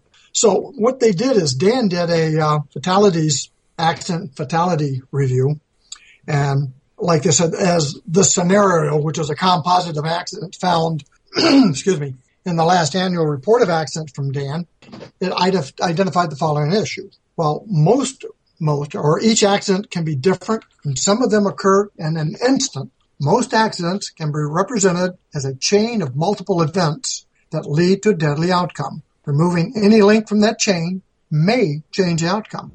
So based on the data from this Dan report, they came out with 4 contributing factors that can lead and often does lead to fatal dive accidents. The number 1 is poor diver health. They stated that almost any pre-existing medical condition or health factor can affect the diver's safety. The common examples include obesity, heart disease, high blood pressure, breathing difficulties, and a general lack of fitness, pre-existing injuries, and dehydration. From all their totaling up, the biggest contributing factor cited was 74% of the fatal cases covered in the study involved divers with a body mass index in the overweight, obese, or morbidly obese categories. Furthermore, it said approximately 15% of the fatalities examined in the study involved people who are known to have high blood pressure or heart disease. Their concern is today diving is open to people with a host of medical conditions that a few years ago would have prevented them or prohibited them from participating in the sport, from the liability for the divers and for the instructors. Well, I want to point out that when you're getting certified, though, you do have those medical questionnaires which do ask you a lot of these things about high blood pressure. I believe obesity is addressed. I can't say for sure, but at least in the early certification stages, these things are addressed. Yeah, but not validated or verified. You're taking them at their word. But you got a piece of paper that said they acknowledged they had no problems when in fact they may have.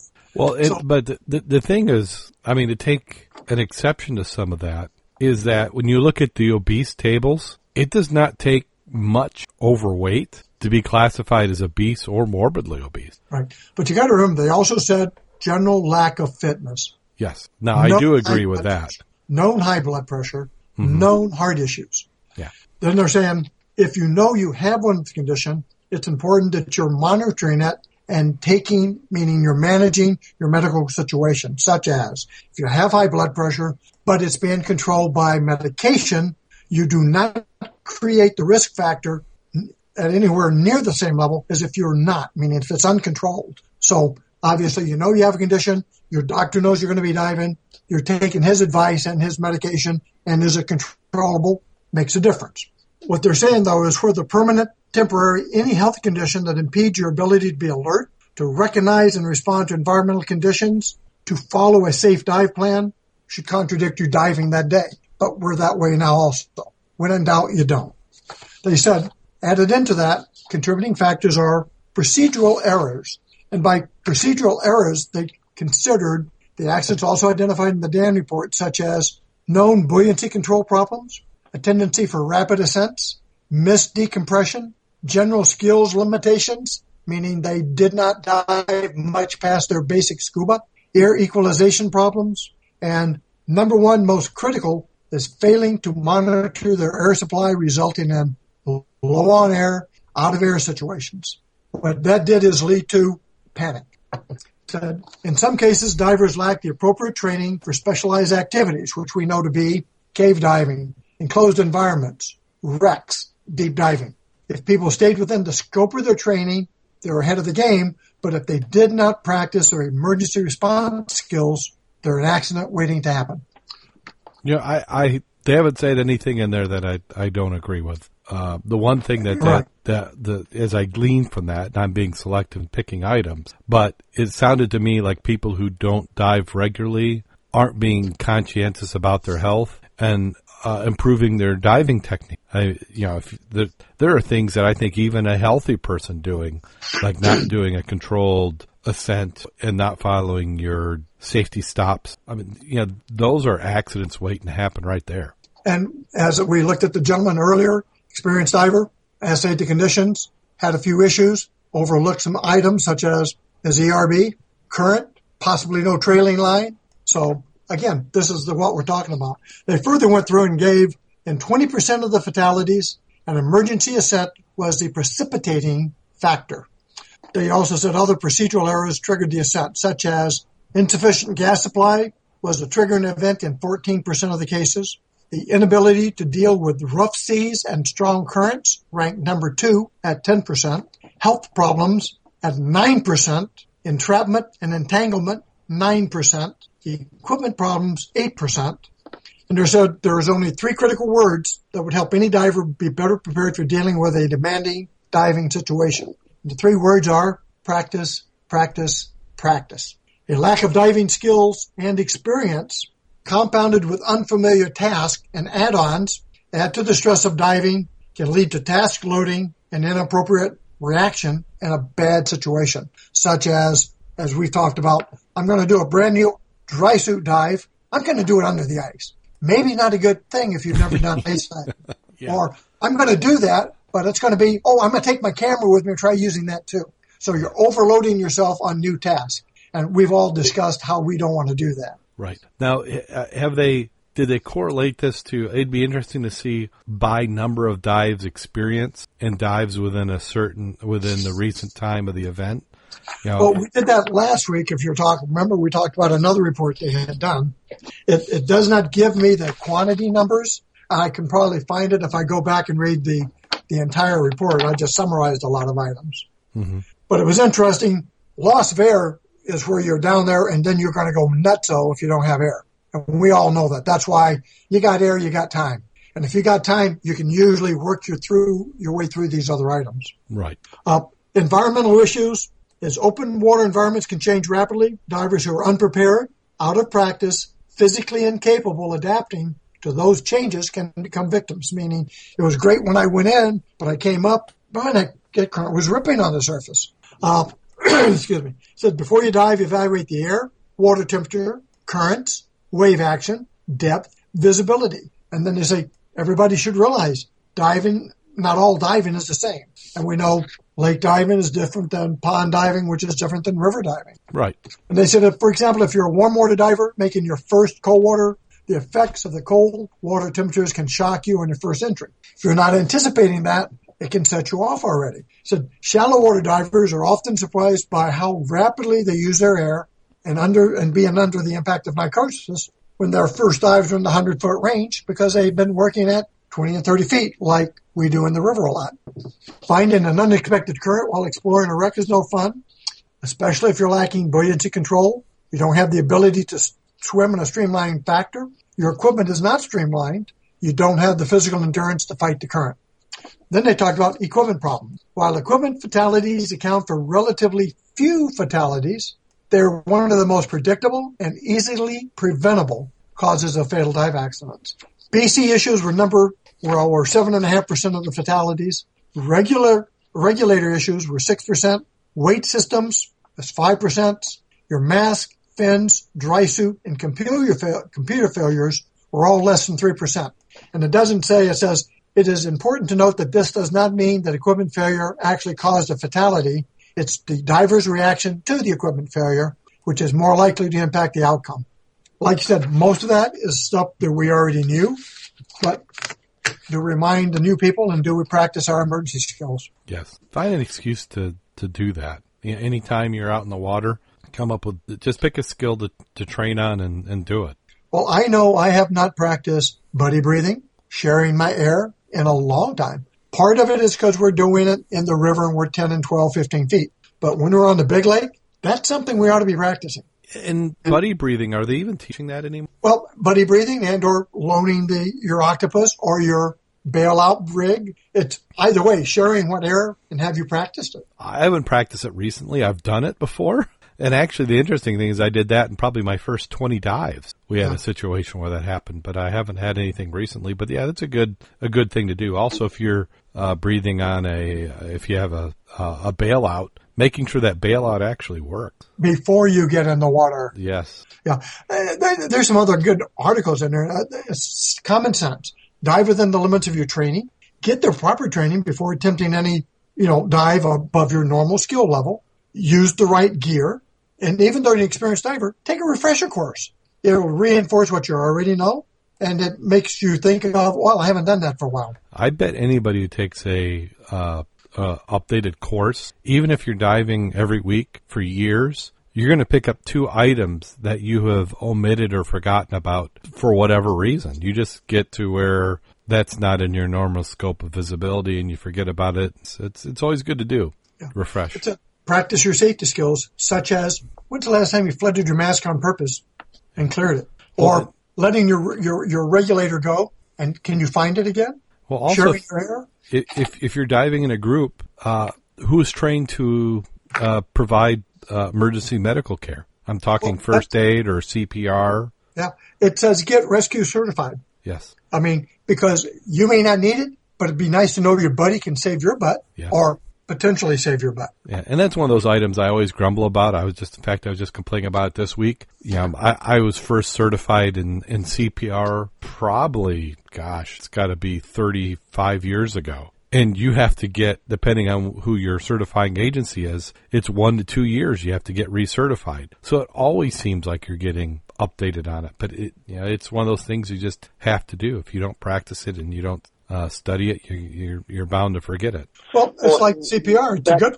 That has changed in 35 years. Oh, it has. It's 100 presses, 2 breaths. Yeah.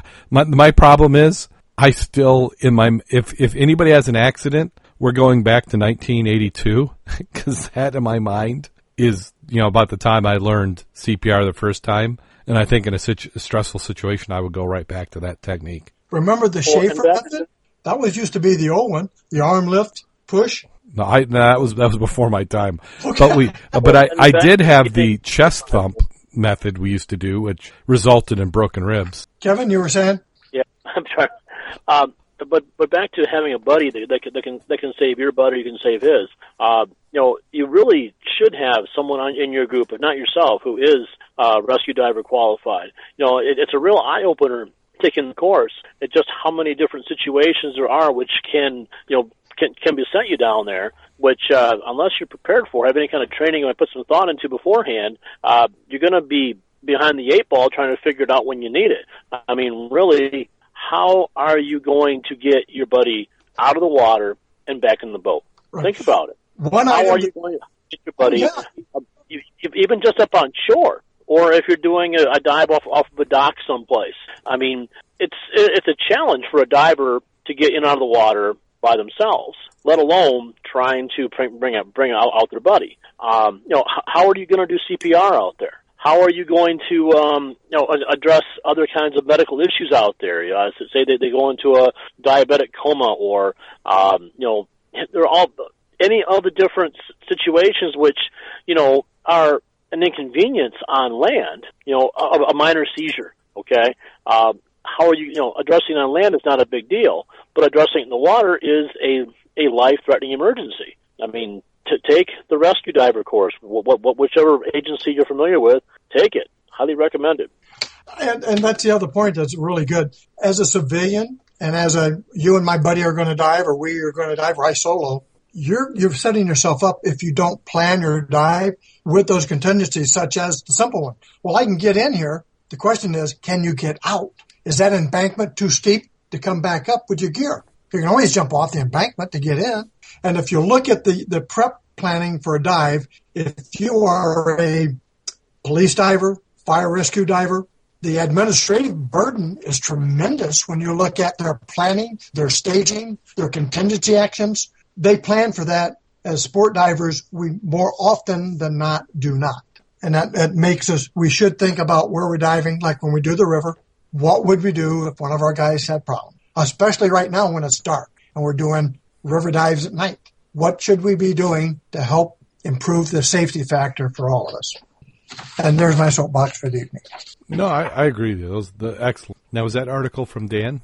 I took all the major highlights out of it. The article's rather large, and I will probably put part of this into the next month's newsletter. Mud Club yeah, newsletter? I made a modified one for what we talked about last week. I put it in the club newsletter this week. But and yeah, anybody, I always like to give where I got the information at so you can look for yourself. Yeah, anybody, whether you're a Mud Club member or not, can go to mudclub.scubaobsessed.com and take a look at all the newsletters that Mac has been so gracious to do for all the years. And there's good nuggets of information, including Mud Club members you need to go and read to keep up to date. I have to say I've been guilty. I see that I'm comforted in seeing that the newsletter goes out, and sometimes I don't take the time to adequately read them, but I have gotten the last 3 or 4 pretty well.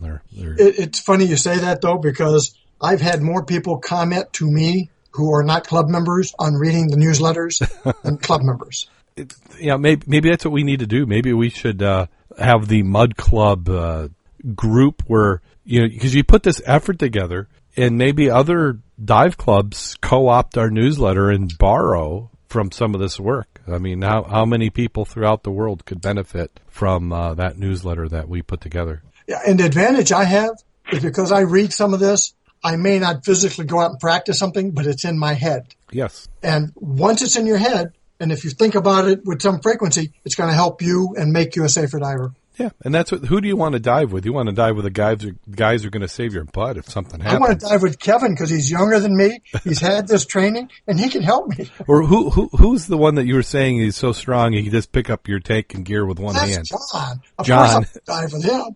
Yeah. He's like the ultimate dive buddy, maybe. And he lifts Crocs up. I mean, who else can do that? So I have him and John and Kevin. I'm in good shape. They'll get me out. Kevin would give me CPR. I could remember when diving with Jim Kleeman, I always felt guilty because he always seemed to have it so together. In my mind, I was just trying, it was like my task loading was just enough. And that's the irony when you're first diving. If you and your dive buddy are in the same experience level of 5 or 6 dives, your task loading is about at the capacity that you can handle yourself. And then you've got a dive buddy you're trying to watch out for. So there's many times where you'd be like, okay, I'm doing all this stuff. And then you're thinking, crap, where's my dive buddy? And I'm thinking if in that 2 minutes that I was trying to get all my shit together, if something happened with him, what would have happened? And fortunately, nothing did. But well, I'll tell you what, the first time you go out with somebody and you're doing a 2-man dive and you believe your dive partner is drowned, it is not a real good feeling whatsoever. No, I have not had. Start thinking about what do you want to do, and that's when you start saying, "I wish the hell he had a dive flag." Yeah. Now I have not had that situation, but I have dove with people the first time, and I've dove with somebody the first time and looked at him and said, you may have only had 20 dives, but you've got it all together. And then I've had other guys, the dives I've done with people 50+, and I'm going, you are a wreck waiting to happen. No. Did I lose you? I'm still here. Okay. Yep, same here. Skype is bitching at me. It says there's no speakers detected anymore. Maybe it's our cue. That's Skype. Yeah. So what kind of dives did everybody get in this last week? You ready for the wreck of the week, or? Yeah, let's go ahead and do the wreck of the week. Okay. I'm just trying to move things on. Yeah. I just thought that was come up after Mac's yes. safety talk there. Okay. Certainly. All right. Well, The wreck of the week, featured wreck. Well, today happens to be the 41st anniversary of the Edmund Fitzgerald sinking. Oh. And even though it is not a wreck which we can scuba dive, due to the the importance of the wreck, what a awesome wreck it would be to dive, I'm going to consider that to be our featured wreck. Pasting a link in the chat room here, bringing this one here from the Detroit article. This is Click on Detroit. Has an article about 41 years ago it going down. Now, I'm sure most of our listeners have heard of the Edmund Fitzgerald. I know we have listeners from all over the world. I'm going to give a brief synopsis on what the boat's all about and go from there. But what we have is the Edmund Fitzgerald was your typical straight deck freighter. It was just over 700 feet long in its time. It was the largest ship on the Great Lakes. Went down November 10th, 1975, with all hands during a tremendous gale. There are many, many theories as to exactly why it went down. We could do a series of podcasts on why it went down. We're not going to get into that here. The fact is that it's a tragedy. The ship did go down with all hands. There was no distress call from the ship. The ship was being followed by another ship, the Arthur Anderson. They were maintaining radio contact. It was indicated that Fitzgerald was in distress, but they thought they could handle it. In fact, the final call from the Fitzgerald, Captain McSorley stated that we are holding our own. He indicated that the pumps were going full time, but he believed he was holding his own. The ship had a significant list. It was leaning. I don't know what the degrees were, what side it was leaning to, but the ship was leaning to one side. But he still believed he could make it through the storm. Well, obviously he did not. The ship today rests in 535 feet of water. This is outside the range of sport divers. There are a handful of people in the world who can dive this deep, not something which is customarily scuba dove today. They actually have legislation against diving the Fitzgerald. I'm not sure on this fact, but I've been told that the fine for diving the Fitzgerald is a cool $1 million. So unless you've got that kind of change rolling around there, probably should not put this on your dive itinerary. So you need to have like Branson or a famous director as your dive buddy if you're going to do that. Well, they say that you can dive it with permission from the Canadian government. It was an American ship which went down in Canadian waters. This has been the most investigated shipwreck of all time. When it went down, it was short. It was not lost for long. The Coast Guard found it with sonar, I believe, within a few days of it sinking. So it was never truly lost. But they did some dives on it using the Newt suits, submersibles, a lot of investigation trying to figure out why it went down. The last time it was scuba dove was in 1995, and they removed the bell from the ship, which now sits in the Maritime Museum at Whitefish Point, and they placed a plaque on the ship and held a service there for the victims of the shipwreck. Since then, the Canadian government has deemed it undiveable. They added in their legislation. They have a Maritime Heritage Act, where they have the right to state that various shipwrecks are off limits to divers. I know they've done this with the Scourge. And was it the Hamilton Mac? I think you were telling me about these a while back. There's two of them that are close together, and you're right. Was that the one with the submarine in the rigging? Yeah. Well, that's an interesting story, but we'll talk about that some other time. Yeah, squirrel moment. Yeah, but they initially had put the law together to protect the Hamilton and the Scourge, and they added the Fitzgerald to that group. So, like I say, you cannot dive it. Although at 535 feet to the bottom, I don't think there are very many who would. It is certainly within capabilities. It was scuba dove in 1995, and there have been advancements since then. I know people with rebreathers who would do it if they're permitted to, but it is the wish of the families not to dive it, and the law exists today. So it's not recommended to go out and dive this baby here. The ship is in two pieces. The bow rests upright. The stern separated by, I believe, 400 feet and lies upside down. Been a lot of speculation as to why it's in two pieces.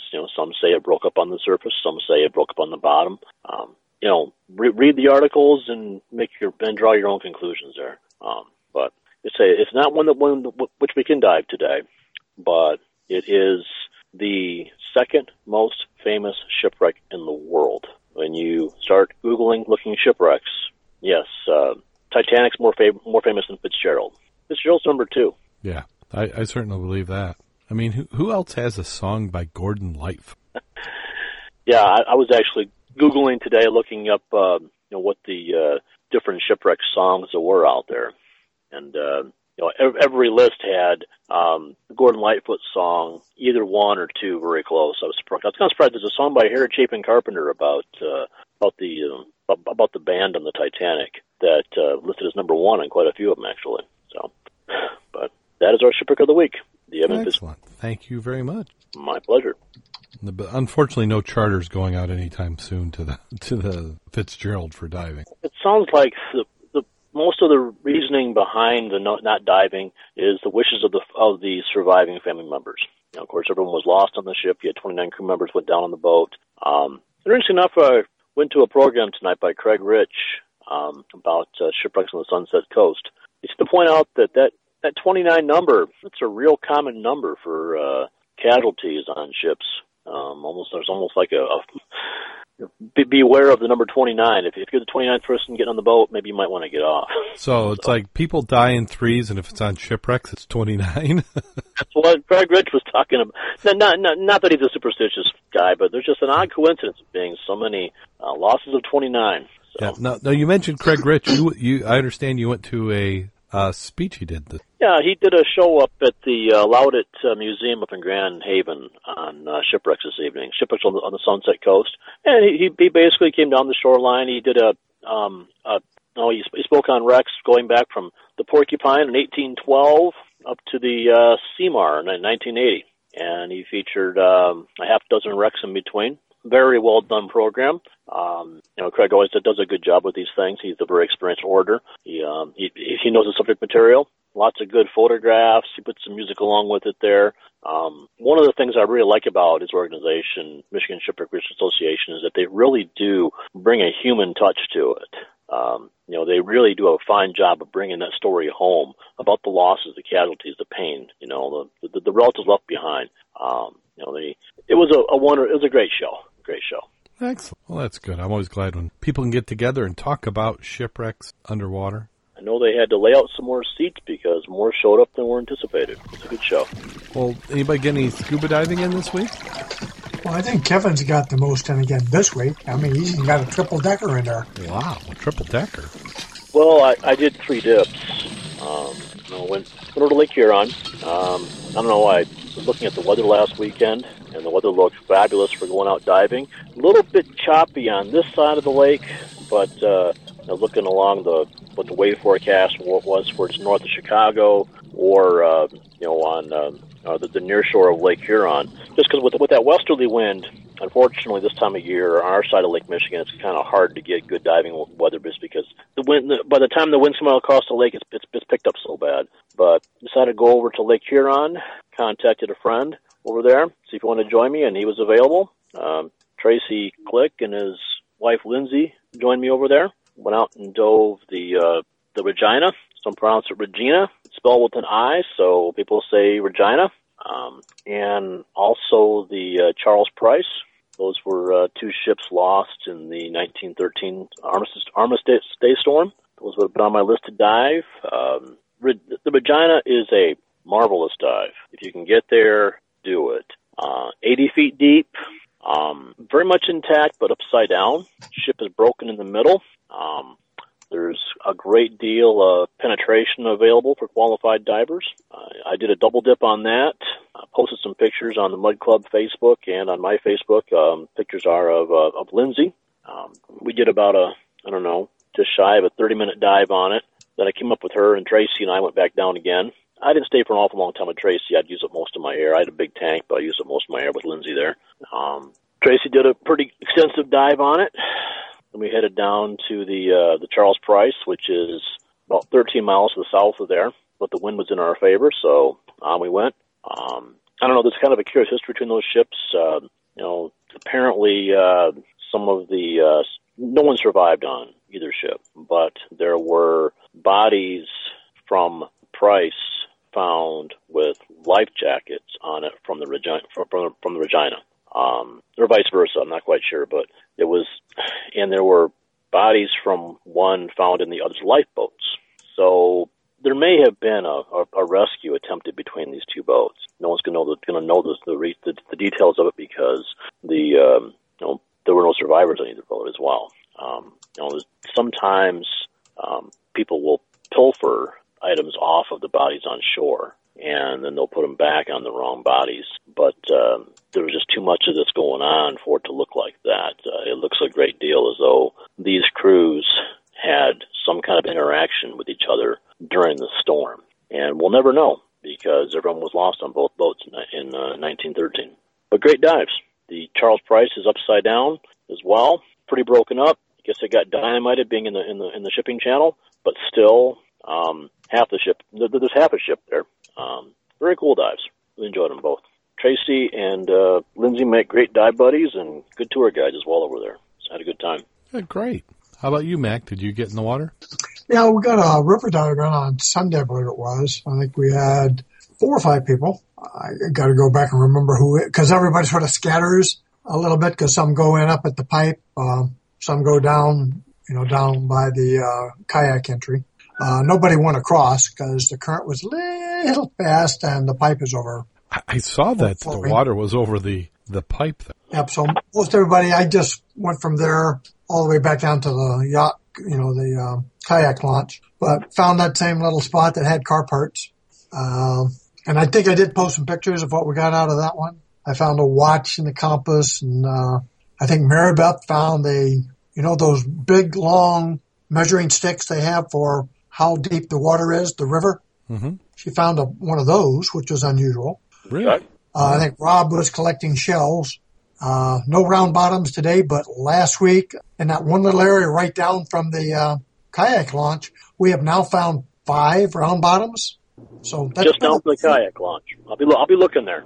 Yeah, you look for the places that's got the large holes dug, and there's like 5 or 6 pipes out there that are in line with the current. And I don't know what they're hooked to, but they're like 3 of them are maybe 8 feet apart. Just find one of those because you're going to need something to hang on to.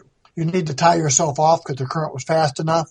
And that's why people just dug holes, and the bottles were found 3 feet down, but they were nice. Cool. You said they were 3 feet down. Yes. That is under the surface? Yes. Ah, that is quite a Yeah, and you're operation. talking maybe 15 feet from shore, if that. It was a good dive. And we went down to the Nugget afterwards instead of going down to Good Enough. You didn't get to the Good Enough? No. We went to the Nugget because it was quieter. Oh, that is true. The Nuggeter is a little quiet. The Nugget is a little quieter. But being a cheapskate, I'm starting to like that. Good Enough. Just like the specials. Yeah, very good. Well, I've been cleared to go back in the water, so I'll be looking for an opportunity here coming up soon. Our high school football team is in playoff season, so this is the, I think, second week of playoffs, and we have another home game, so I'll be tied up with that. Maybe next week, hopefully. So we have any dives planned for the weekend? We're getting a lot of noise here for some reason. Yeah, it's road noise all of a sudden. Oh, okay. Sorry, guys. I didn't think you'd notice. Yeah, maybe when hopefully we'll see how I can edit it. Maybe with that I'll quiet down. Well, I'll go ahead and pull over. I'll pull over in a minute. I didn't think you'd notice. So okay. We're getting close to the end. We've gone way longer than a normal podcast. But thank everybody for hanging in there. Certainly appreciate our listeners as we get through this post-election week, and it's almost safe to turn on the TV without hearing ads. In fact, I haven't done it in the last couple of days. Are they still doing ads, or are they using up some budget and just poking people in the eye anyway? I've not been watching TV. Yeah, I don't blame you. But thanks to our listeners, we always appreciate any 5-star reviews you do on iTunes. It gets more listeners into the show. You can follow our website, www.scubaobsessed.com. We're on Twitter at ScubaObsessed, on Facebook, facebook.com/ScubaObsessed. And we'd love for you to donate to our Patreon account. More people each month are donating, and we certainly appreciate it. It gets us able to do some things like improving our audio, and we'll be moving to video here pretty soon. So go to www.scubaobsessed.com, click on the links to Patreon, and give us a little bit of a donation, $1, $3, whatever amount you can handle. And I'd like to thank our Nitrox level divers and above. Currently, that is Vanessa Homyak and Scott Hulbert, are both Nitrox supporters. Certainly appreciate them donating. And this is where my mind always goes blank every week because I feel like I'm forgetting. We had quite a full show. Mac, you have anything you want to plug before we get out of here? No, I'm good for now. Dive Club meetings next Tuesday. Excellent. How about you, Kevin? Well, yeah, I want to plug support your local dive shops. It's always good to get a bargain online, but those bargains online aren't going to fill your tanks. Also want to encourage everyone to use your local libraries. Keep those guys going and let them know you appreciate them. You know, they're working hard for us, and we need libraries. You cannot find everything online, and I heard somewhere that not everything you read online is true. Yeah. Well, and I did get some comments back when I said all librarians are hot, so I guess I don't know if they wanted me to put a disclaimer saying some aren't, but I haven't seen that. At least in the last 20 years, they're all hot. Maybe it's just me getting older, and they seem that way. So certainly appreciate that. In your local dive shops now, if you want a good deal, it's time to get in there. At least in the Northern Hemisphere, we're getting into that off time of the season. And I know our local dive shops, such as Wolf's, have deals on dry suits, which will extend your season. So go in there, and some of the shops are doing deals where you get the dry suit, and maybe you can talk them into giving you a discounted rate on the dry suit class. It doesn't hurt to ask. I can't promise they'll do it, but it's worth getting in there. And we certainly appreciate the dive shops such as Wolf's donating. We had our ecology dives, and they gave everybody who participated a free air fill. Air card, which is 10 air fills, actually. So certainly appreciate that. Thanks go to Wolf's. Are you ready for that time of the show? Ever ready. Okay. And this one's been sitting a while, and I haven't reread it over, so I'll apologize in advance. A diver who is also a farmer stopped by the local Harley shop to have his bike repaired. They couldn't do the work while he waited, so since he didn't live far from the shop, he decided to walk home. On the way home, he stopped at the hardware store, bought a bucket and an anvil. He stopped at the livestock dealer and picked up a couple of chickens and a goose. However, he had a problem: how to carry the entire purchase home. The feed store owner said, well, why don't you take the anvil and the bucket, carry the bucket in one hand, put the chicken over each arm, and carry a goose in your other hand? Hey, thanks, said the diver, who went out the door. In the parking lot, he was approached by a little old lady who told him she was lost and if he could tell her the way to 1603 Mockingbird Lane. The diver said, as a matter of fact, I live at 1616 Mockingbird Lane. We can take a shortcut down the alley and there'll be no time. The little old lady looked him over cautiously and said, I'm a lowly widow without a husband to defend me. How do I know that when we get in the alley you won't hold me up against the wall, pull up my skirt, and ravish me? The diver said, holy smokes, lady, I'm carrying a bucket, an anvil, 2 chickens, and a goose. How in hell could I possibly hold you up against the wall and do that? The lady said, well, you set the goose down, cover him with the bucket, put the anvil on top of the bucket, and I'll hold the chicken.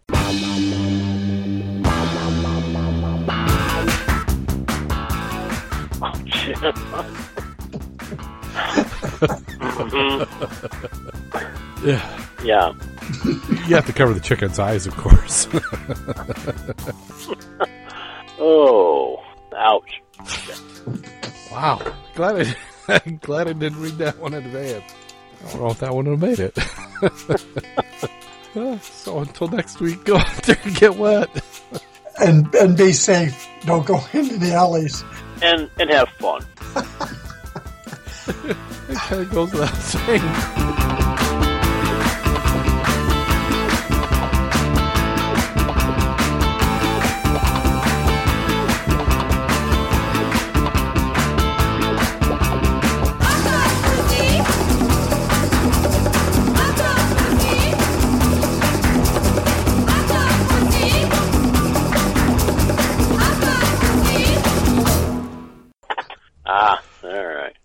Maybe I should have given you the road noise for that one. I'd be curious if you get any comments on that. If Jim was here, he'd say no chickens were harmed in the That's exactly Making what I the- thought Kevin was going to do. Yeah. or corrupted, I should hope. So, oh, Support your local chickens. Call recording has been completed. oh, cool. This is an adult broadcast, so what the heck? I got the PG rating on there just as a cover. See, we fake people out because we go so many times and it's so calm, and then you get one of these. I don't know. Aren't the jokes you choose are usually a little beyond risque. So, of course, when you look at what most diver humor is, that's kind of hard. Yeah, if you've been on a dive boat. Yeah. After about 2 dives and a little narcosis, then everything's fine. Yeah, and when you get ladies on the boat, the women are more raunchy than the guys are. Well, I mean, isn't that the common complaint about divers? Is that we're the people stripping naked in the parking lots changing gear? Yeah. Well, one of many common complaints about divers. So, oh yeah. Well, unfortunately, we're pretty well frozen, so there's not a lot to see at that point. So. Yeah, it's shrinkage. Oh wow.